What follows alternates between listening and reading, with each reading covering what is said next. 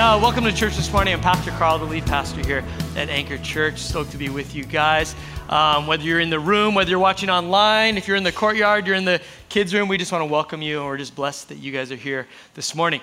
We're starting a new sermon series, and it's on Advent, and it's basically the 4 weeks leading up to Christmas is basically in the church. It's the season of Advent, and Advent is real simple. It just basically means coming or arrival of someone of notable worth or importance, someone or something of significant importance. And now we know the Advent season is us preparing our hearts, preparing our lives, our attitudes, our posture. That's going to be a key word today.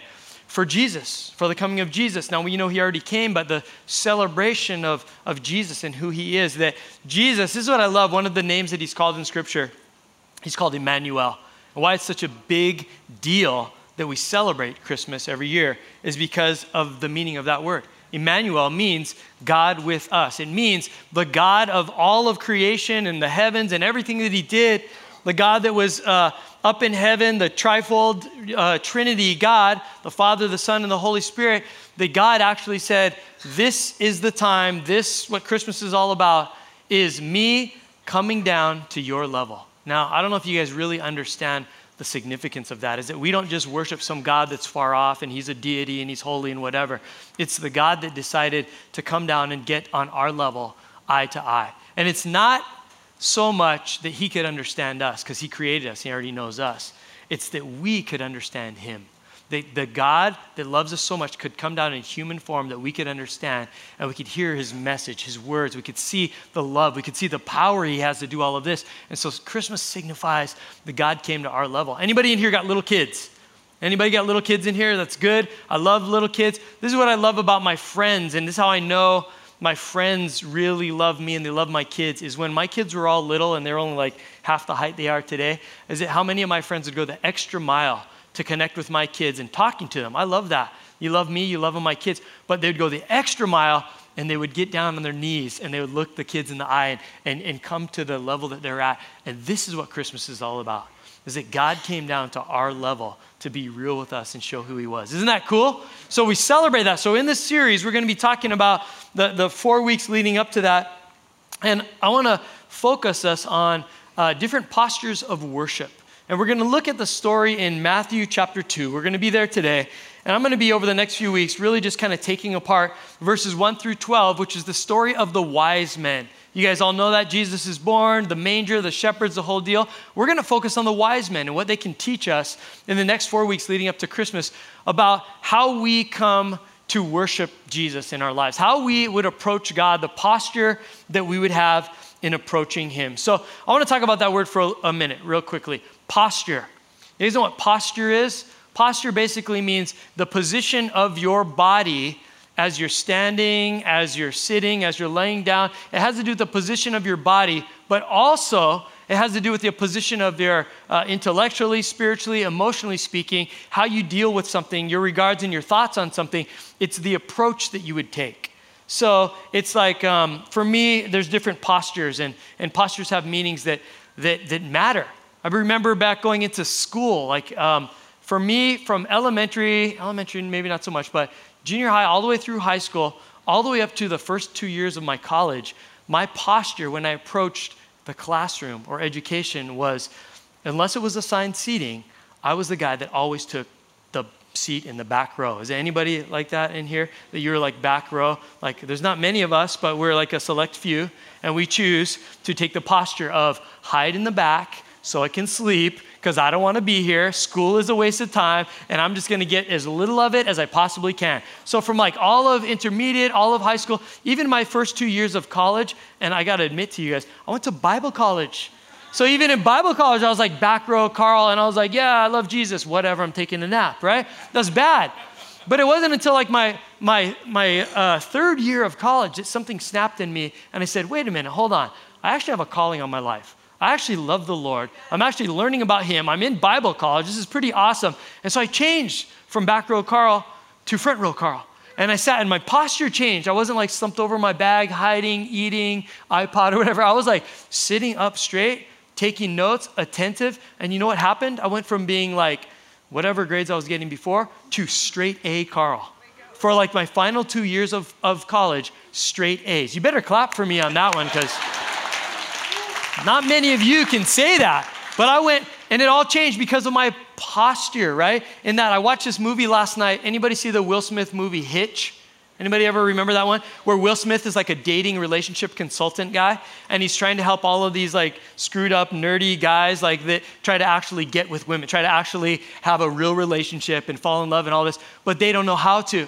So one of the scenes I was watching last night is he says, so much of our communication, this is true, is nonverbal communication. It's what we do with our bodies and our hands and our posture, the position of our body and the gestures we make with our hands. So he's trying to help this guy to get to the point where he has the first kiss with this girl, right? And so he's saying this whole thing is like, if you guys go up to the door and she gets her keys out, but she doesn't like unlock it, she's like fiddling with her keys and her posture is kind of like, then he's going, she's waiting for something. She's waiting, she's signaling non-verbally a posture of, hey, how are you gonna respond to me? So he's trying to coach this guy into like being like confident and head up and eyes out and look her in the eyes and lean in for the kiss. And you go 90% of the way and then you pause and you wait for her to come the remaining 10%. Like he's all of this stuff. But the whole idea is that there's postures that set us up for further things. When I go out surfing into a new spot and there's a bunch of guys out,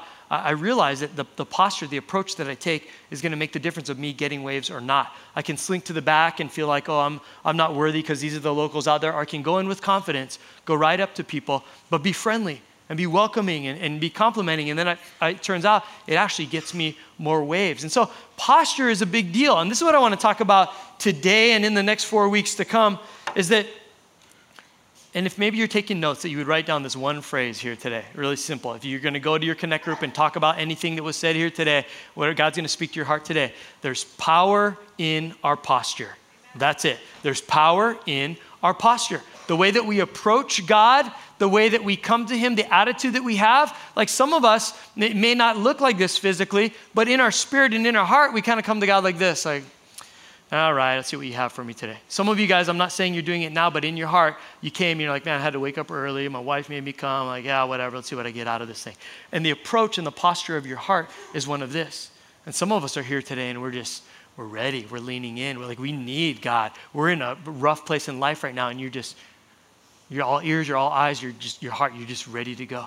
And there's power in our posture. So I want to talk about this today because I believe that in any relationship, whatever's going on inside of you should naturally come out in the outward and should be an expression. That in any relationship you're in right now, your friends, your spouse, your kids, is that I believe that if you have love for someone, that love should be shown and not just assumed. Can I get an amen to that? Because some of us, like, we know. We're like, hey, I'm putting that out there. I'm trying to love this.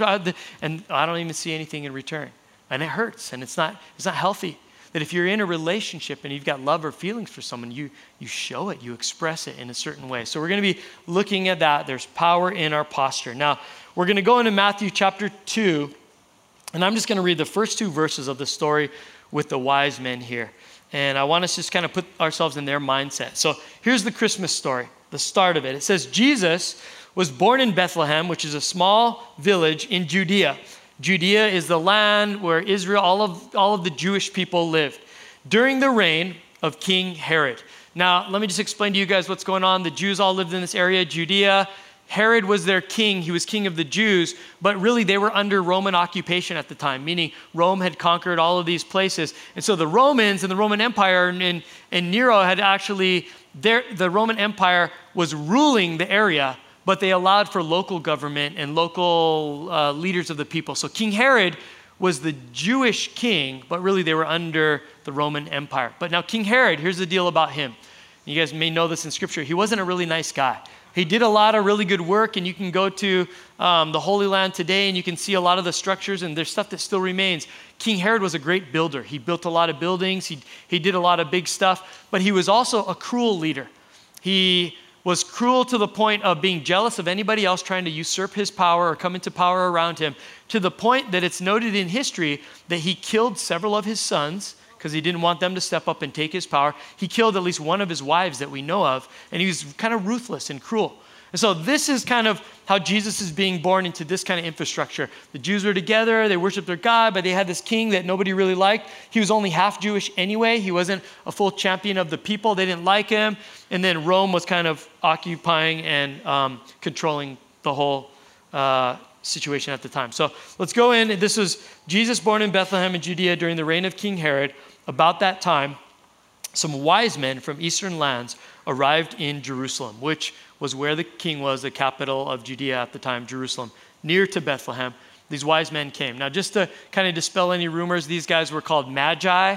They were very learned and intellectual and scholarly people that they studied all of knowledge in history, and they studied science, and they studied magic, and they were known as astrologers and astronomers, and they studied the stars and the solar system and just all of this stuff. So these are very smart people. And just to put the record straight, there wasn't just 3 of them. The fact that the Bible mentions that they brought 3 gifts, which we're going to get into in a later week here, gold, frankincense, and myrrh, makes us think that, 3 gifts, 3 men. But that wasn't really the deal. Is what the commentators say is that they would probably travel in a large company. Is that they all had a reason to believe that there's this Messiah, this long-awaited anointed ruler that's going to rise up from these Jewish people, and he's going to have a dramatic impact in the world. And they heard that he was coming, that he was born. And so probably more like 20, 30, even 50 of them in a company came to visit baby Jesus.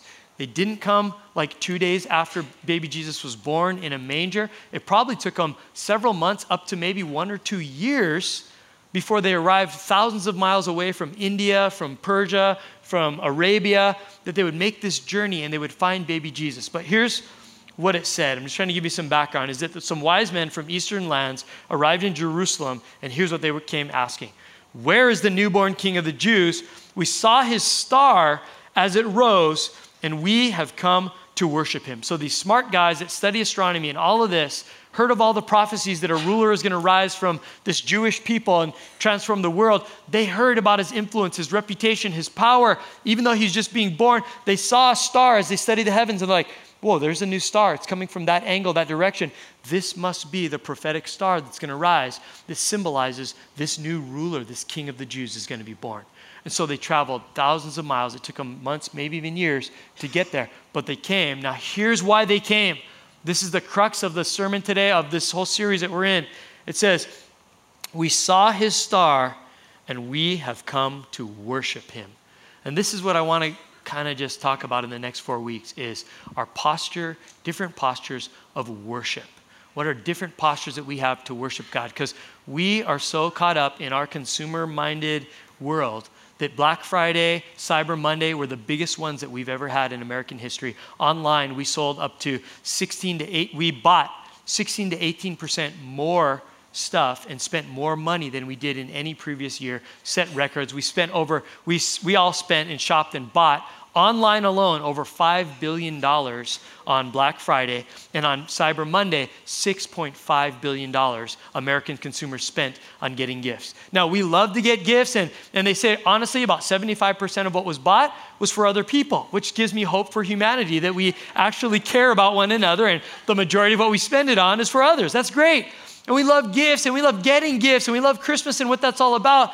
But these guys came thousands of miles away to come to this baby, not for any consumerism. What can I get from this king of the Jews? Because he was an infant, or he was at the most a toddler. There's nothing that they could get from him.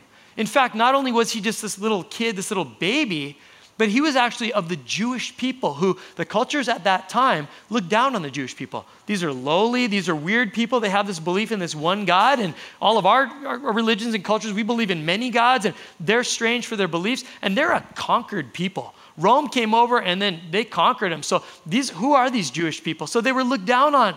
So there was no reason that these wise men traveled thousands of miles away to go, what can we get? What can we receive? They simply went with a question of, what can we bring?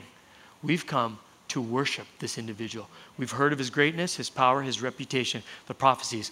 Look, we're just here to give. And I wonder how many of us, we take the time to think about our prayers and the time we meet with God. I wonder what the percentage is in my life. I wonder the percentage that God sees of praise and thanks to him versus my wants and my needs. is that we have this consumer mindset. So many times our prayers and the times we meet with God, and it's okay, it's rightly so, because God says, I'll meet your needs, come to me. But how many times do we just focus on I'm coming to church today because I need this. God, I'm praying to you today because I want this. And how much are we actually going, God, what can I give to you? Lord, in my prayers today, you know what? Never mind. I'm not even going to pray for any needs or wants, God. I'm going to spend my whole prayer time today just telling you how much I love you. Just reminding you that I'm your kid and I appreciate everything you've done for me. I just thank you that I'm just in awe of you, God. You're just amazing. And I'm not even going to talk about wants or needs right now. What can I give to you? See, and so that's what we're going to be talking about here today. They simply came to worship. And I want you to catch this, the value of this word worship. Because we think worship, I come and I sing some songs and that's cool and I worship. The reality of this word, I looked it up in the original Hebrew language, and it says it signifies praise and deep adoration and utmost reverence and respect to the terms that the word used here actually means like a dog licking its master's hand. Any of you guys got pets in here? Who has a dog in here? You guys all have dogs, multiple dogs. And you know that like your dog, when it's like subservient to you, submitted to you, it comes and you come home and it's just so excited to see you. It's just like, right? It's like licking your hand. You guys let your dogs lick you? Anybody in here? Yeah, come on, it's normal. Anybody let them lick your face? Come on, you love them enough. You don't even get, oh, Fido, you're so awesome, right? Come on, who's the few really proud ones? You let them kiss you on the mouth. Come on, you know who you are. That's right, and you're proud of it, right? Because there's that intimacy. But here's the word worship literally means. It's not just, I come in, sing a couple songs, and praise you, God. It's like, no way, that's so shallow. What it's saying is these people travel thousands of miles away. It's like a dog licking their master's hand. They're just like, yes, it's all you. Like, you give me my food. You walk me. You're like, you're so submitted. Like, any of you guys, like, you take off your socks, the dog licks your toe jams. Come on. You seen that before? Do I just have a weird dog?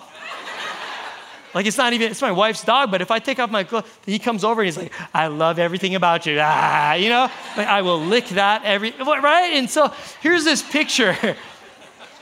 I don't want to make light of it, but I want you to understand worship is a big deal. These guys travel all of this way, not because what's this little baby Jewish person going to give me? No, that wasn't even in their mind. It's like, man, we just wanted to say, we acknowledge who you are. This is heavy. Like, we came all the way from there. We saw your star. Oh my gosh, you're going to be someone big and huge. We've heard of your reputation. We're just all out. We just want to worship you. And I think what God loves is when we have that heart for him that isn't so focused on all he can do for us, because he can and he will and he wants to. But when we come to him just going, it's all you, God. So today we're going to talk about this. Today we're going to talk about the posture of lifting our hands to God. Because one of the most talked about ways that we worship God in the nonverbal sense in Scripture, because it says a lot of things, dance unto the Lord, clap your hands unto the Lord, all of these different things. But one of the ways that it talks about hundreds of times in Scriptures is we lift our hands to God. It's a posture of worship. Now, let's be honest. How many of you guys, when you first came to our church and we have a freedom of lifting your hands, you thought that people around you were a little weird? Come on, be honest, right? It's weird, right? And we see all the lifting of the hands. What are these people doing? Are they trying to fly? Like, what's going on? Like, this is strange. And why do they want this attention? Why are they doing this, all this stuff for? I want to talk about that today, because the Bible talks about that today. And it gives us a reason why we should be lifting our hands and encouraging us. Now, I want to talk about is that these wise men came to worship. It doesn't say that they worshiped by lifting their hands, but I think if you read all of Scripture, it's probably one of the main things that they did when they came to worship this little child was they raised their hands. I want to talk about the significance of this physical posture of raising your hands. But I want you to get this. It's not directly related to everybody should raise their hands and worship. I think there's depth to it, and I think it's going to bless your life if you could practice that. But Scripture never commands it of us. It never forces us to do it. I'm not going to manipulate you and make you do it in church here. But I want you to get the value that when we see the outward expression that's a posture of the hands, it's really a posture of our hearts. So as we talk about lifting our hands, I want you to understand it's actually something spiritual going on with us. So let's talk about lifting our hands in Scripture, because it's all over in the Bible. Psalm 63, verse 1 through 4. This is David writing this. David wrote half the Psalms of the 150 Psalms. He wrote about 75 of them. Now, David wasn't only the little kid that defeated the giant Goliath. He grew up. He was the greatest king of Israel. God actually says he's a man after my own heart. So David is like awesome. He's like amazing. But he was also not just a mighty warrior and fighter and king, but he was like a worship leader. He played the harp and he wrote all of these songs that are worship songs and poetry to God in the Psalms. And I want you to catch his feelings about God and how it has to do with raising our hands. It says, "Oh God, you are my God. I earnestly search for you. My soul thirsts for you. My whole body longs for you in this parched and weary land where there is no water." See, here's the deal. Some of you guys are in a place right now where you're not physically in a parched and weary land. You're not like living out in the hills of Eva Beach or something like that. But you have like your life is, you're not living in a real dry, parched and weary land, but you're hurting. Like your soul is hurting because there's a relationship that's like just ravaged you. And it's hurting so bad, or maybe it is a physical thing that you're going through, or finances, and you're like, it's hard to take a breath. I have so much anxiety. And here's David going, God, you're so good when my life is in those seasons of just weary and just parched and hurting and depression and whatever. I just need you. I just want you. I'm thirsty. I'm hungry for you. I just want you, oh God. He says, I've seen you in your sanctuary and I've gazed upon your power and glory. God, I've seen you at work. I've seen how good you are. I've seen the power that you have, and I'm just focusing on you right now. He says in verse 3, your unfailing love is better than life itself. How I praise you. Do you guys get the depth of that statement right there? Think about your whole life right now. Just replay your whole life. All of the amazing memories that you have. All of the super cool gifts that people have brought you. The little experiences when you're a child, the first time you went to Disneyland, or, like the awesome family, the people that love you in your life, the life lessons you've learned, the people you've married, the kids you've had, the trips you've been on, all of the good things, the promotions, all of the stuff that you have. Think of all of the amazing experiences of life. And here's what David said. When I consider all of that, he says, your unfailing love is better than all of that. Your unfailing love is better than life itself. How I praise you. Like all that stuff is amazing, but you're behind it all. You're better. And then he says this in verse 4, I will praise you as long as I live, lifting up my hands to you in prayer. Let me tell you this. When I was in youth camp, when I was about 7th or 8th grade, is when I learned to raise my hands in worship. When we get together and we sing, I learned to raise my hands. And I had been a Christian since I was a little kid. My parents are pastors, so I sat in a million church services and worship and all that. I saw people raising their hands. I didn't really understand it. I didn't know what it was all about and stuff. And I knew God. I made a commitment when I was a little kid. Man, Jesus loved me. He died for me. He wants to make my life better, take me to heaven. I'm in. That's easy, right? Jesus is awesome. But it wasn't until I was about 13, 14 years old that I was at a youth camp. And the worship leaders with all the youth groups said, hey, we're going to worship God and we're going to do it real. God says spirit and in truth. We're going to be all in today. And I want to encourage you maybe to try a different posture of worship. And he didn't force us to. He just says, if you feel like it, let's lean in and maybe try something to get you a little more out of your comfort zone and really press into God. And I just urge you, if you feel like it, just raise your hands right now. Like Pastor Trevor said that this morning. If you feel comfortable, lift your hands to God. Sometimes we need that nudge, right? So I'm like 8th grade, and you got to picture me in 7th or 8th grade. Braces, acne. I had a flat top for some reason. It was cool at the time. Just super underweight, skinny. Like I'm skinny now, but I was really skinny then. Like just full on, like dorky. Anybody remember your junior high years? And you just want to forget about them, right? So that's me at this youth camp, and this youth leader or whatever is going, hey, let's all just worship and let's raise our hand. And I was like, oh, what? This is like different. This is new. I don't know if I can do that. Everyone's looking at me like I have acne, like I have a flat top. Like, I don't want people, I'm not trying to draw attention. But he just nudged me. Your posture has power. And so take a different posture. Let's just try it if you feel comfortable. And I remember this. Just all like self-conscious and insecure and everything, but I love Jesus and I'm singing and I'm like, maybe I think I'm just going to try this thing. I'm going to try this thing. And I was all scared and who's looking at me and that girl's so cute. I hope she doesn't see me. What am I doing right now? And I remember just singing and worshiping, and suddenly like freedom came. Like the outward posture that I chose actually affected my heart and said, be bold and worship God. And let me tell you this, as an 8th grade kid or 7th grade, whatever it was, I had love for Jesus. I loved the Lord. I was in a safe place at camp. It was Christians and everything. But the moment I got out of my comfort zone and I just began to worship God and take a posture of worship, it's like I leveled up. Anybody play video games in here? You know what it's like when you beat the boss and you level up, boop, boop, boop, boop, boop, and you get bigger and stronger and you get more guns or whatever. I swear my Christian walk was like, I love God. And then I just took a step of faith to go, I'm going to show it a little bit more. And it's like I leveled up, like, oh, I really love God. God really loves me. And it was just a powerful moment. I'm going to tell you this.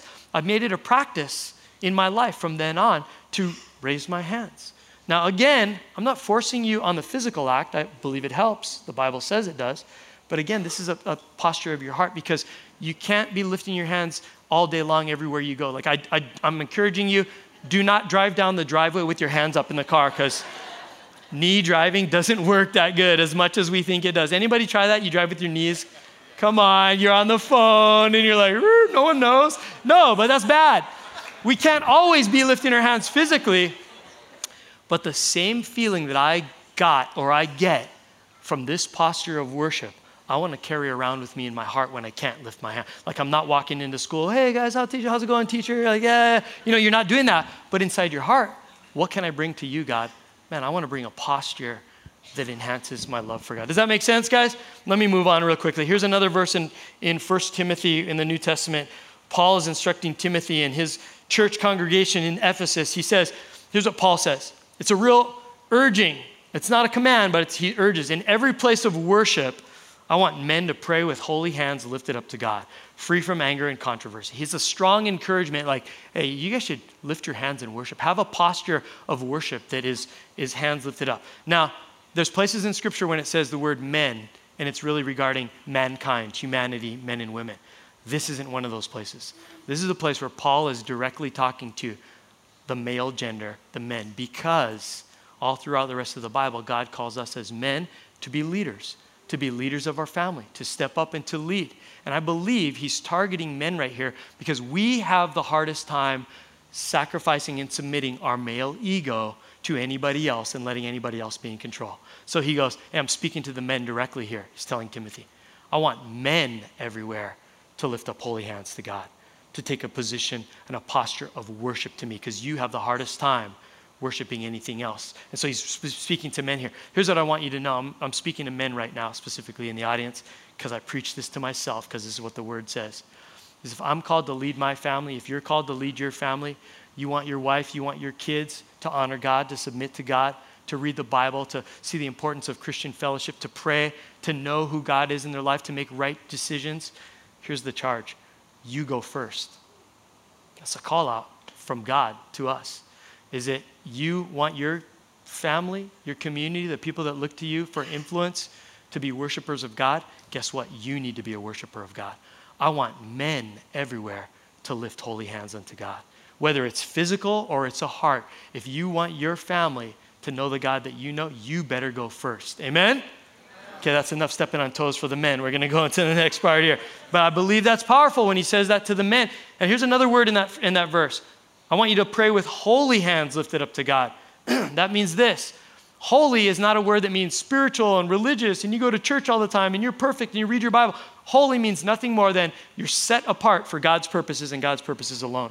So that means when I'm lifting holy hands, my hands are only going up, they're not going out. That means I'm worshiping God alone and not God and God, I'm here today, I'm worshiping you, but the hands like towards that girl in the third row, she's super cute, God, and I would love to talk to her after worship today. No. Holy means set apart for God's purposes alone. That means that when I'm worshiping God, it's like, God, focus on you, but not one hand up here and one hand on my wallet, which controls my money and my power, and one hand's in my pocket. It's not one hand to God and one hand pointing back at me because I'm pretty awesome too. God, I love you, God, but I'm a self-made man. Look at how cool I am. Look at all the stuff It's holy hands set apart for God's use only. God, you're the source of everything. Does that make sense? That's what holy means, is that we're just set apart for him. So I'm going to give you 3 things right now.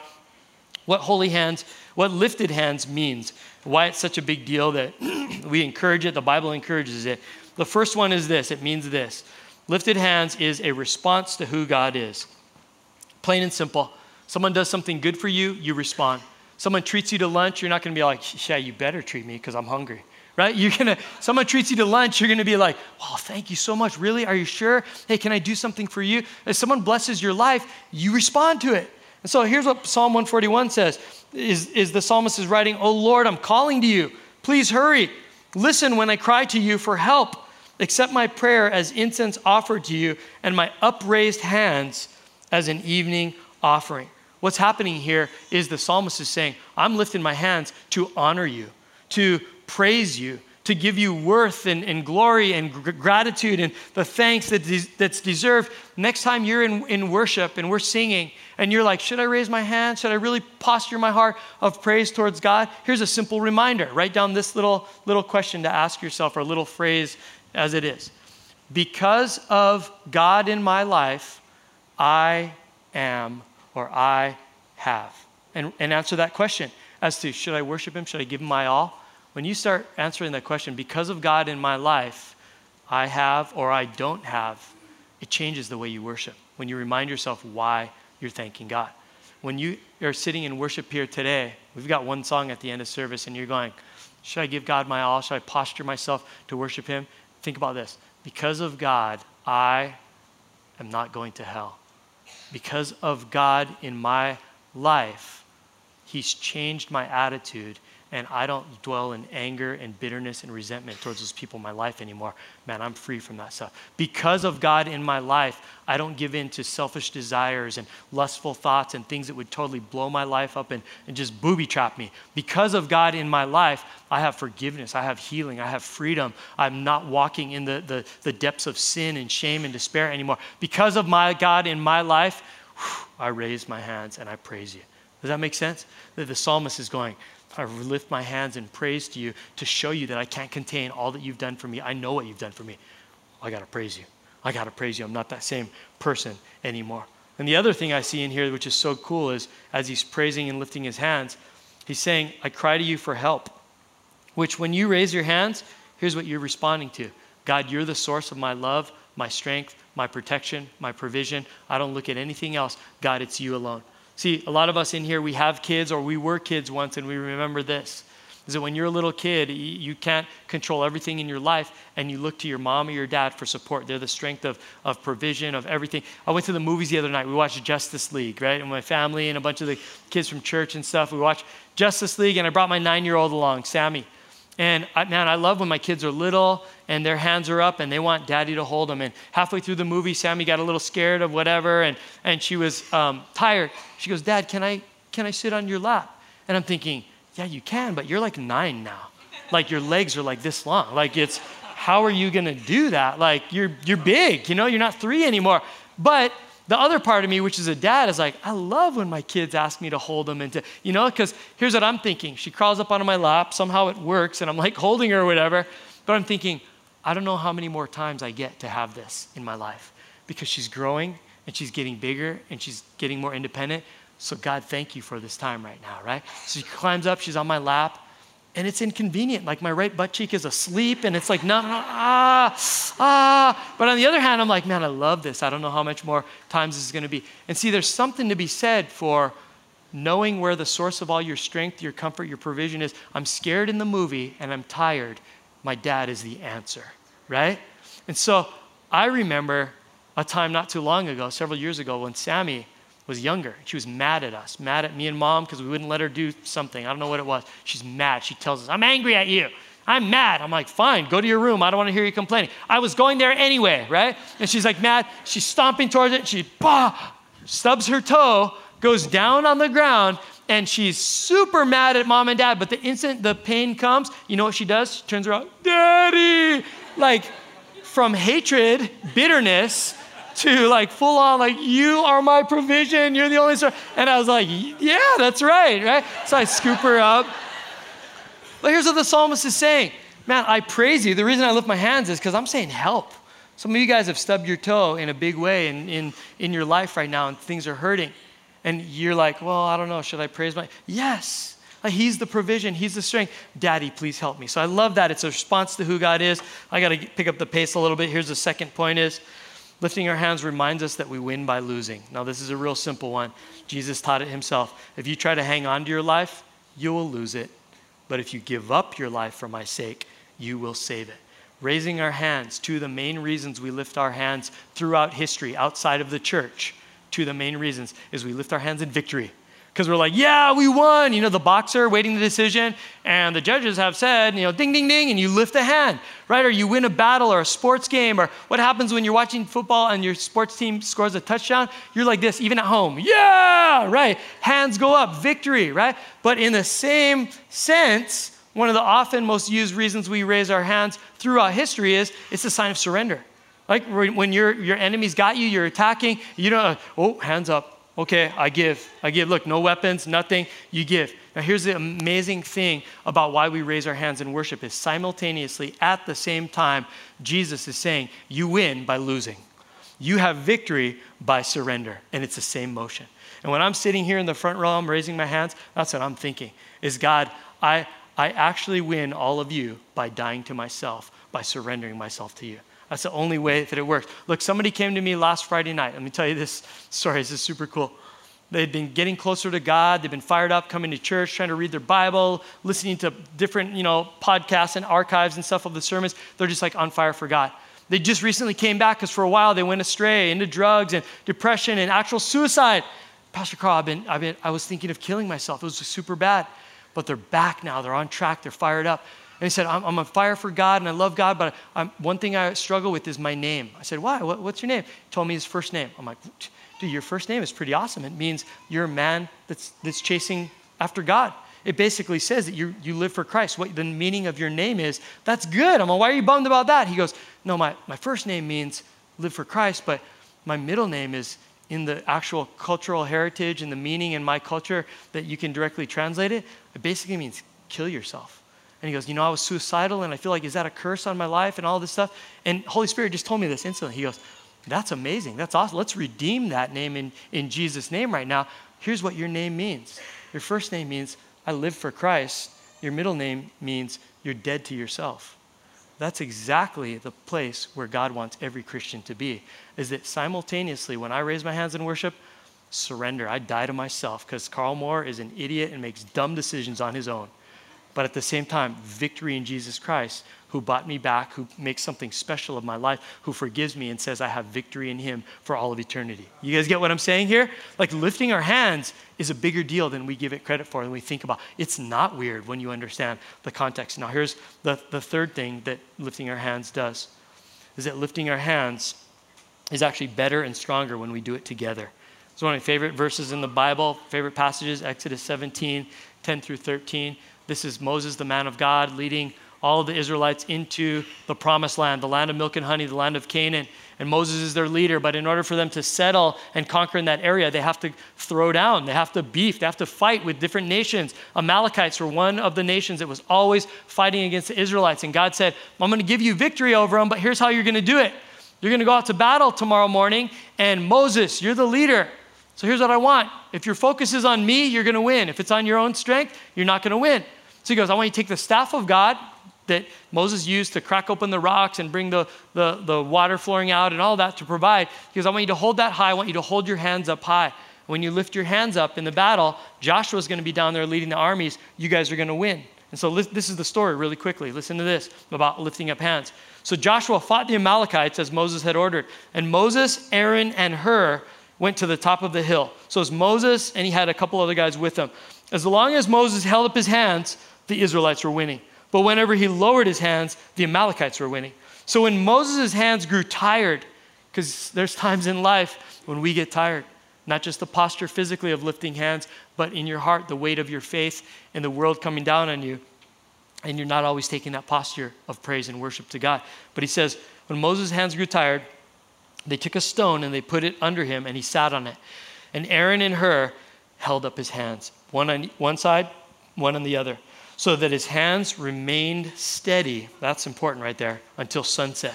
So Joshua overcame the Amalekite army with the sword. Here's what that word right there, remain steady. It means steadfast, firm, stable, and faithful. So I want to tell you, there's going to be times in your life when you don't feel like taking a posture of lifting your hands. And the posture in your heart of worshiping God feels like it's getting weaker and the hands are coming down and the heart's like, God, where are you? You don't know what I'm going through right now. This is painful. I'm being defeated right now. This hurts. This is where you need to make sure that you got other people in your life that are coming alongside the Aarons and the Hurs and going, Carl, you got this one. Here's a prophetic word for you, Carl, and your life. Hey, let me feed you some scripture to remind you God's got a plan for your life. Hey, Carl, let me just remind you, he's a good God. He has everything under control. Let's lift those hands back up. Some of you guys have those people in your life that the reason you're in church here today is because one of those Aaron or Hur, the people on the side, have had to drag you to church so that you could get to the place where you're close enough to God again to lift your hands on your own. And see, the beauty of lifted hands isn't that God ever calls any of us to, on our own, our whole life, be responsible for lifting our own hands up.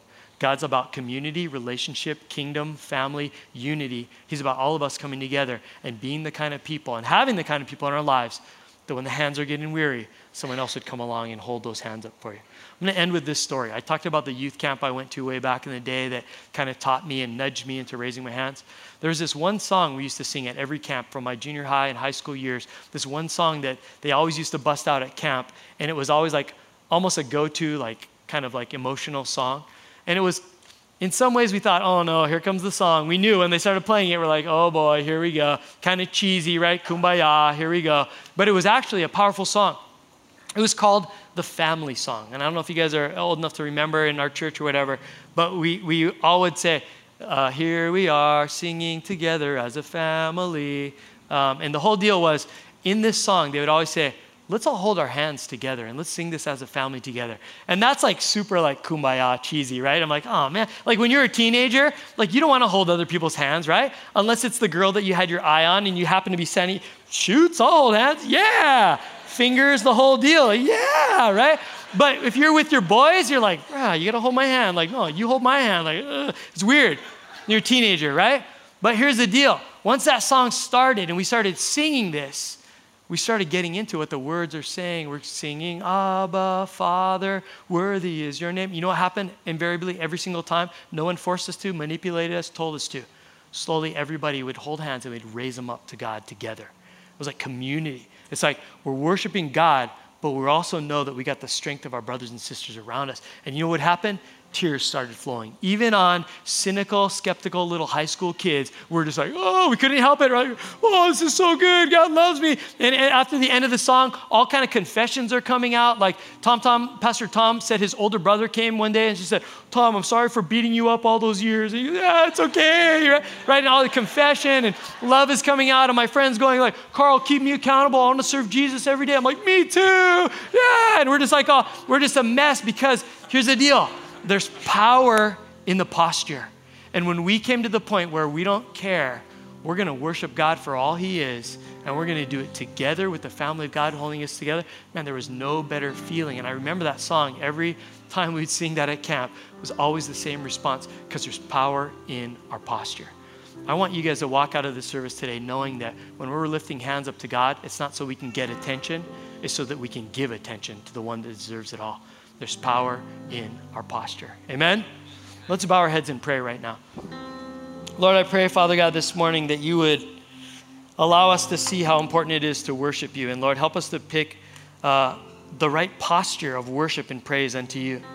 Lord, whether it's literally lifting our hands in our worship songs together, or it's just that posture of our heart wherever we're at throughout the day, is that we're signifying that you and you alone are worth living for, that you're the only source of strength. You're our daddy, that when things go wrong, we can lift our hands to you and you're going to come and help us. And that, Lord, as we're lifting our hands and we're lifting our hearts, it's a sign of our surrender of ourselves and our power and our control, but it's also showing that we have victory in you and in you alone. And Lord, help us to be a people that we get involved in the connect groups and the ministries of the church and friendships and relationships where people are holding up our arms when we cannot have the strength to hold them up on our own. And that, Lord, we would be doing the same for other people. And I pray that you would move us to becoming a people that truly worship in spirit and in truth. Lord, whatever that looks like, whatever physical posture we have to take to get there, Lord, you want our hearts. Lord, so bring us into that stage in the midst of Christmas season. It's all about consumerism and giving and getting and all that, Lord. What can we bring you? How can we worship you with our lives? So I want to say a prayer right now with every eye closed and head bowed. If you're someone that wants to take a step towards Jesus today, then maybe you've heard about God, you know about church, maybe you've even read some of the Bible, but you've never really made the commitment to be all in and to worship this God that is so good. You don't really know how good God can be because you've never really given him room in your life to really go for it. You've never given him permission because you're still holding on to yourself and your own control.